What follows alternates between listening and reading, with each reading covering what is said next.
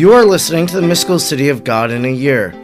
I'm Father Edward Looney, and throughout the year I'm reading the 4 volumes, over 2,500-page work by the Venerable Maria of Agreda. If you would like to share your own thoughts and insights, reflections about today's readings, you can do so on Facebook at the Mystical City of God in a Year podcast group page, and there you'll be able to interact with others who are listening and following along. Let us now thank God for the life of Venerable Maria of Agreda. Almighty God, you will that all people know the saving power of Jesus' name. Throughout time you have sent missionaries to your people who proclaim the good news. We thank you for sending Sor Maria to the Humano people and planting the seeds of the gospel in their heart and in our land. She taught them the good news and prepared them for baptism. We look to her example in holy life and wish to be taught by her today. Sor Maria, teach us how to pray and meditate. Teach us how to imitate the virtues of Our Lady. Teach us the mysteries of our faith.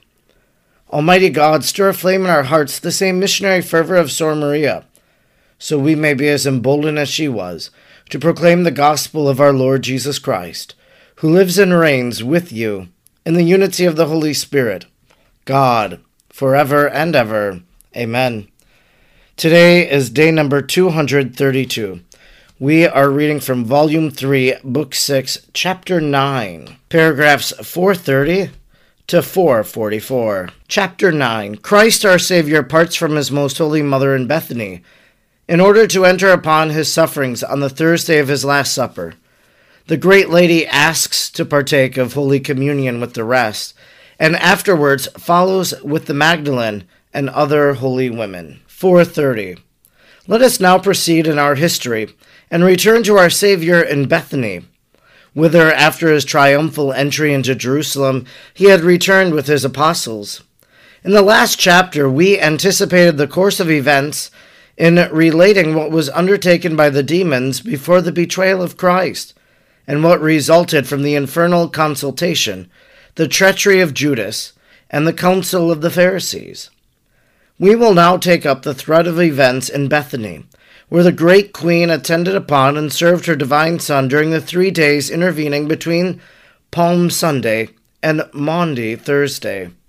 All this time, except what was consumed on Monday and Tuesday in going to Jerusalem and teaching in the temple, the author of life spent with his Blessed Mother. For on Wednesday he did not go to Jerusalem, as I have already said. On these last journeys he instructed his disciples more clearly and fully concerning the mysteries of his passion and human redemption. Nevertheless, although they listened to the teachings and forewarnings of their God and Master, each one was affected thereby only in so far as his disposition allowed, and according to the motives and sentiments of his heart. They were always tardy in their response, and in the weakness they fell short of their protestations of zealous love, as the events afterwards showed, and as we shall see later on. 431. But to the most blessed Mother, our Savior, during the day immediately preceding his passion, communicated such exalted sacraments and mysteries of the redemption, and of the new law of grace, that many of them will remain hidden, until they shall be revealed in the beatific vision. Of those which I have understood I can say very little, but into the heart of the great Queen her Son deposited all that David calls uncertain and hidden of his divine wisdom, Psalm 58, namely, the great part of the secrets of his works ad extra, such as our salvation, the glorification of the predestined, and the consequent exaltation of his holy name. The Lord instructed Mary in all that she was to do during his passion and death, and enlightened her anew with divine light. In all these conferences, her most holy Son spoke to her with a new and kingly reserve, such as was in harmony with the greatness of the matter treated of. For now the tenderness and the caresses of a son and spouse had entirely ceased.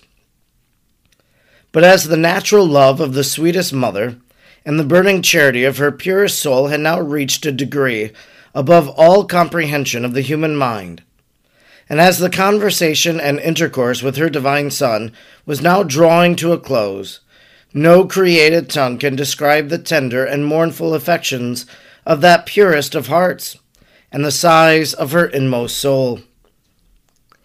She was as the mysterious turtle-dove that already began to feel the approach of that solitude, which the company of no creature in heaven or on earth could ever relieve or compensate. 4:32. Thursday, the eve of the passion death of the Savior, had arrived. At earliest dawn, the Lord called to him his most beloved mother, and she, hastening to prostrate herself at his feet, responded, "Speak, my Lord and Master, for thy servant heareth." Raising her up from the ground, he spoke to her in noble words of soothing and tenderest love. "My mother, the hour decreed by the eternal wisdom of my Father for accomplishing the salvation and restoration of the human race, and imposed upon me by his most holy and acceptable will, has now arrived.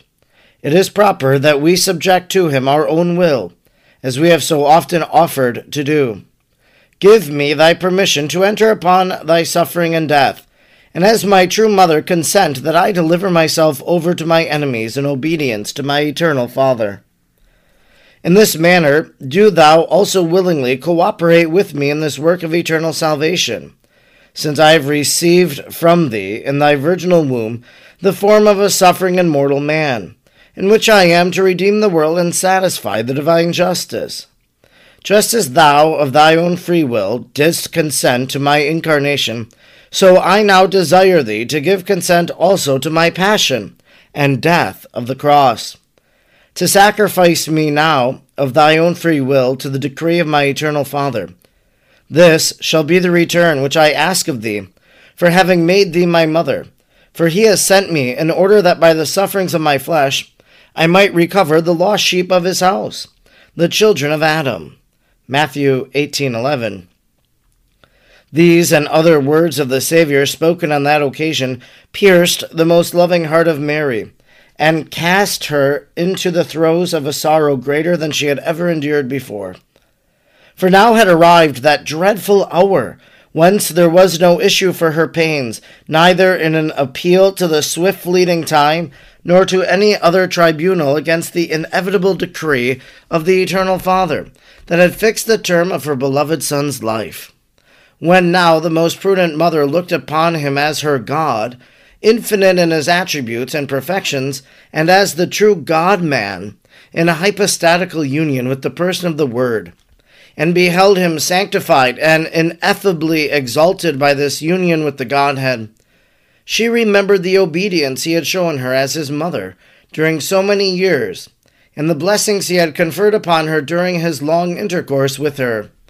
She realized that soon she was to be deprived of the blessed intercourse, and of the beauty of his countenance, of the vivifying sweetness of his words, that she was not only to lose all this at once, but moreover that she was to deliver him over into the hands of such wicked enemies, to ignominies and torments, and to the bloody sacrifice of a death on the cross.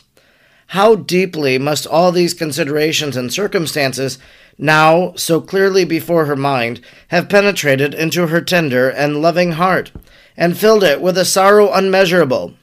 But with the magnanimity of a queen, vanquishing this invincible pain, she prostrated herself at the feet of her divine Son and Master, and in deepest reverence, kissing his feet, answered, 4:34, "Lord and highest God, author of all that has being, though thou art the son of my womb, I am thy handmaid. The condescension of thy ineffable love alone has raised me from the dust to the dignity of being thy mother. It is altogether becoming that I, vile wormlet, acknowledge and thank thy most liberal clemency by obeying the will of the eternal Father and thy own. I offer myself and resign myself to his divine pleasure, in order that in me, just as in thee, my Son and Lord, his eternal and adorable will be fulfilled. The greatest sacrifice which I can make is that I shall not be able to die with thee, and that our lot should not be inverted. For to suffer in imitation of thee and in thy company would be a great relief for my pains, and all torments would be sweet, if undergone in union with thine. That thou shouldst endure all these torments for the salvation of mankind shall be my only relief in my pains. Receive, O my God, this sacrifice of my desire, to die with thee, and of my still continuing to live while thou, the most innocent lamb and figure of the substance of thy eternal Father, undergoest death. Hebrews 1:3. Receive also the agonies of my sorrow to see the inhuman cruelty of thy enemies executed on thy exalted person, because of the wickedness of the humankind. O ye heavens and elements and all creatures within them, ye sovereign spirits, ye patriarchs and prophets, assist me to deplore the death of my beloved, who gave you being, and bewail with me the misery of men, who are the cause of this death, and who, failing to profit of such great blessings, shall lose that eternal life so dearly bought. O unhappy you that are foreknown as doomed, and O ye happy predestined, who shall wash your souls in the blood of the Lamb. Apocalypse 7:14. You who knew how to profit by this blessed sacrifice, praise ye the Lord Almighty. O my Son and infinite delight of my soul, give fortitude and strength to thy afflicted mother, and admit her as thy disciple and companion, in order that she may participate in thy passion and cross, and in order that the eternal Father may receive the sacrifice of thy mother in union with thine. 4:35. With these and other expressions of her sentiments, which I cannot all record in words, the Queen of Heaven answered her most holy Son, and offered herself as companion and a coadjutrix in his passion. Thereupon, thoroughly instructed and prepared by divine light for all the mysteries to be wrought by the Master of life towards accomplishing all the great ends, the most pure mother, having the Lord's permission, added another request in the following words. Beloved of my soul and light of my eyes, my Son, I am not worthy to ask thee what I desire for my inmost soul. But thou, O Lord, art the life of my hope, and in this my trust I beseech thee, if such be thy pleasure, to make me a participant in the ineffable sacrament of thy body and blood.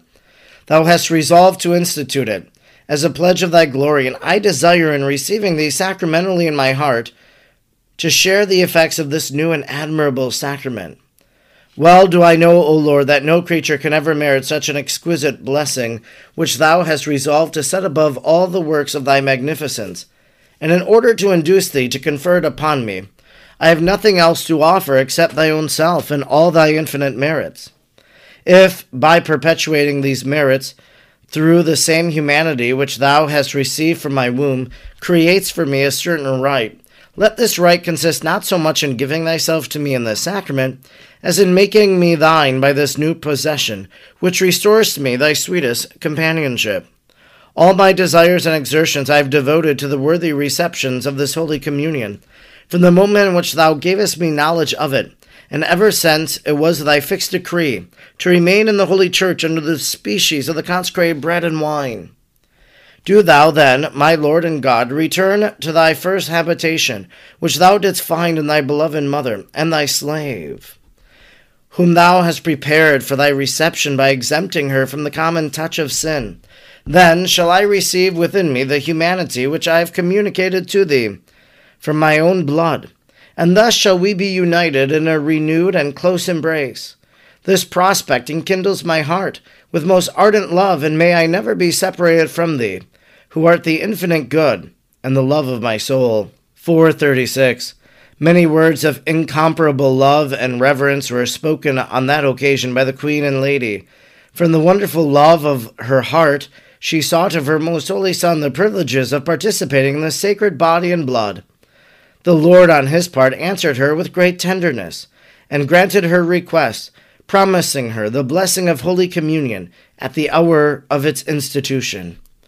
The purest mother in deepest devotion broke out in heroic acts of humility, thankfulness, reverence, and living faith and expectation of the desired participation in the most holy Eucharist. Then happened what I shall relate next. 4:37. The Savior commanded the holy angels of her guard to attend upon her in a visible form, and to serve and console her in the sorrow and loneliness. With this command they complied most faithfully. The Lord also expressed his desire that after his departure for Jerusalem with his disciples, she should follow shortly after in company with the holy women who had accompanied them from Galilee, and that she should instruct and encourage them in order that they might not be scandalized in seeing him suffer the great ignominies and torments of the frightful death of the cross. At the close of this interview, the Son of the Eternal Father gave his blessing to his beloved mother and prepared to enter upon the last journey, which led to his suffering and death. The sorrow which filled the hearts of both son and mother passes all conception of man, for it was proportioned to the love they had for each other. And this love again was proportioned to the dignity and greatness of the persons concerned. But although we can so little describe it in words, we are not free to exempt ourselves from meditating upon it, and following them on their sorrowful journey with the deepest compassion. For if we neglect to do so, as far as our strength and ability permits, we cannot avoid being reprehended as hard-hearted ingrates. 438. Our Savior thus parted with his most beloved mother and sorrowful spouse, and taking along with him all his apostles, a little before midday of the Thursday of the Last Supper, departed on the last journey from Bethany to Jerusalem. At the very outset, he raised his eyes to the Eternal Father, and confessing him in words of thankfulness and praise, again professed his most ardent love and most lovingly and obediently offered to suffer and die for the redemption of the human race. This prayer and sacrifice of our Savior and Master sprang from such ineffable love and ardor of his Spirit that it cannot be described. All that I say of it seems to me rather a grain saying of the truth and of what I desire to say. Eternal Father and my God, say Christ our Lord, in compliance with thy holy will, I now go to suffer and die for the liberation of men, my brethren and my creatures of thy hands.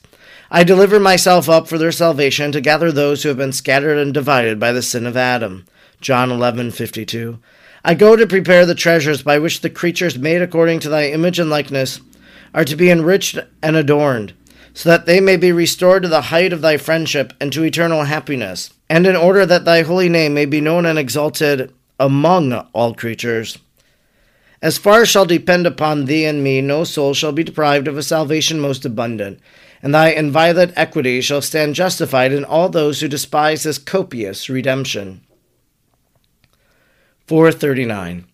Then, following the author of life, the most blessed mother, in the company of Magdalene and of the other holy women who had attended upon the Savior and had followed him from Galilee, took leave of Bethany.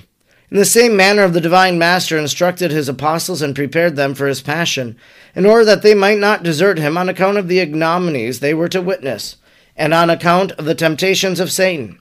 So also the Queen and Mistress of all virtues exerted herself in preparing the devoted band of her disciples for witnessing courageously the death and the frightful scourging and torments of their divine Master.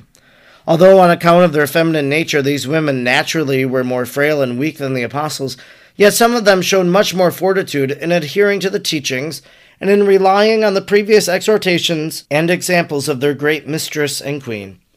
Among them all, as the evangelists relate, Mary Magdalene distinguished herself, for she was entirely consumed in the flames of her love, and even naturally she was of a magnanimous, courageous, and energetic disposition, well educated and full of a noble fidelity.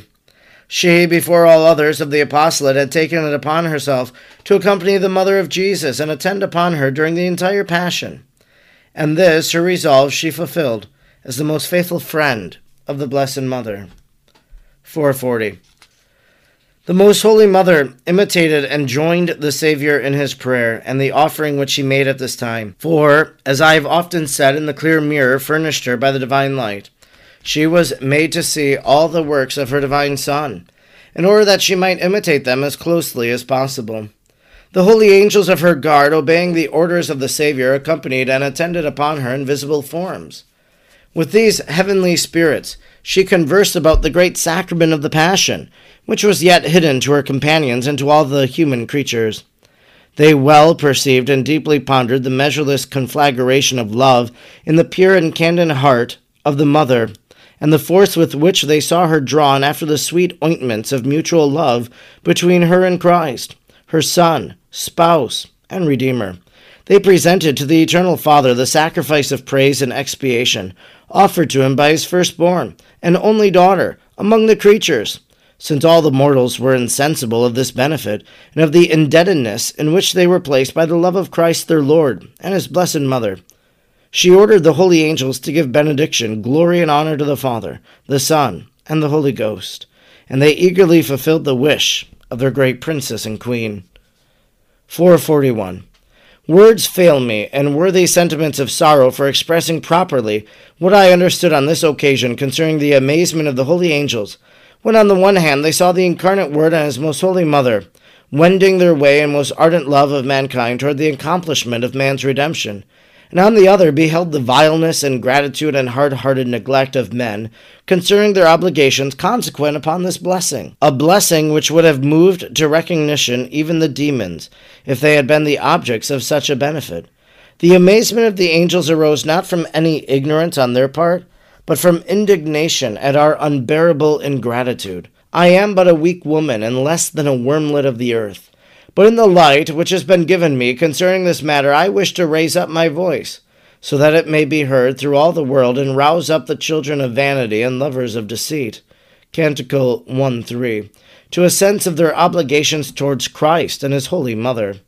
Prostrate on the ground, I wish to implore all men not to be so dull of heart and hostile to themselves, as not to rise from the stupor of forgetfulness, which keeps us in constant danger of eternal death, and deprives us of the celestial life and happiness merited for us by the Redeemer and Lord by the bitterness of the cross. Instruction given me by the Queen of Heaven, Most Holy Mary.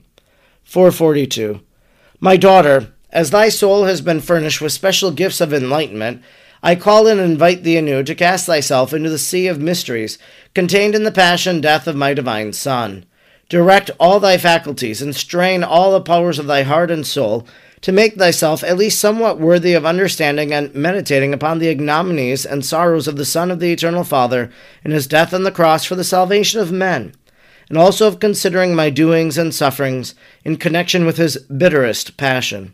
This science, so much neglected by men, I desire that thou, my daughter, study and learn, so as to be able to follow the spouse and imitate me, who am thy mother and teacher. Writing down and feeling deeply all that I shall teach thee of these mysteries, thou shouldst detach thyself entirely of human and earthly affections and of thy own self, so as freely to follow our footsteps in destitution and poverty.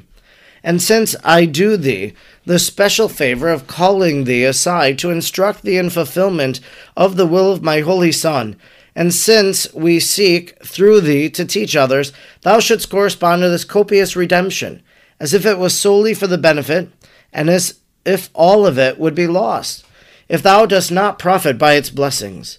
So much must thou esteem it. For in the love which caused my most holy Son to die for thee, he looked upon thee with as great an affection as if thou hadst been the only one that needed the remedy of his passion and death. 443. This is the standard by which thou must measure thy obligations and thy gratitude, since thou, then, both seest the base and dangerous forgetfulness of men in regard to this benefit, and knowest that for these very men their God and Creator had died.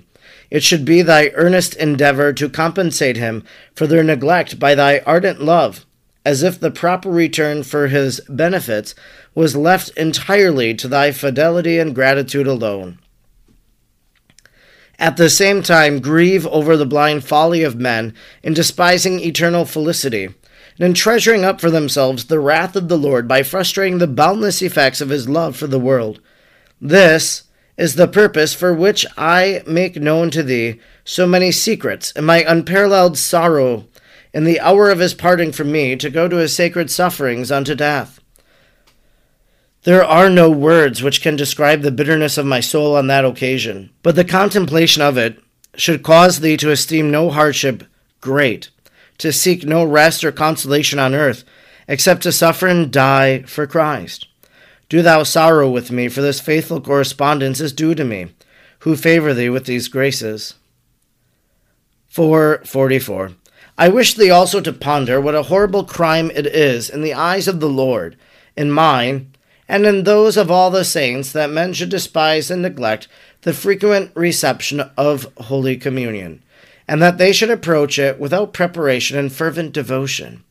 Principally, in order that thou mayest understand and record this warning, I have manifested to thee what I did on that occasion, and how I prepared myself, so many years for receiving the most blessed Son in the Holy Sacrament, and also the rest which thou art yet to write for the instruction and confusion of men.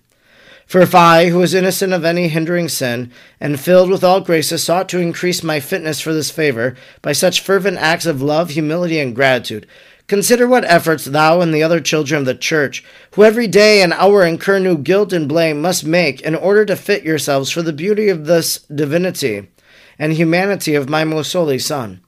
What excuse can those men give in the last judgment, who have despised this ineffable love and blessing, which they had always present in the Holy Church, ready to fill them with the plenitude of his gifts, and who rather sought diversions and worldly pleasures, and attended upon the outward and deceitful vanities of this earthly life?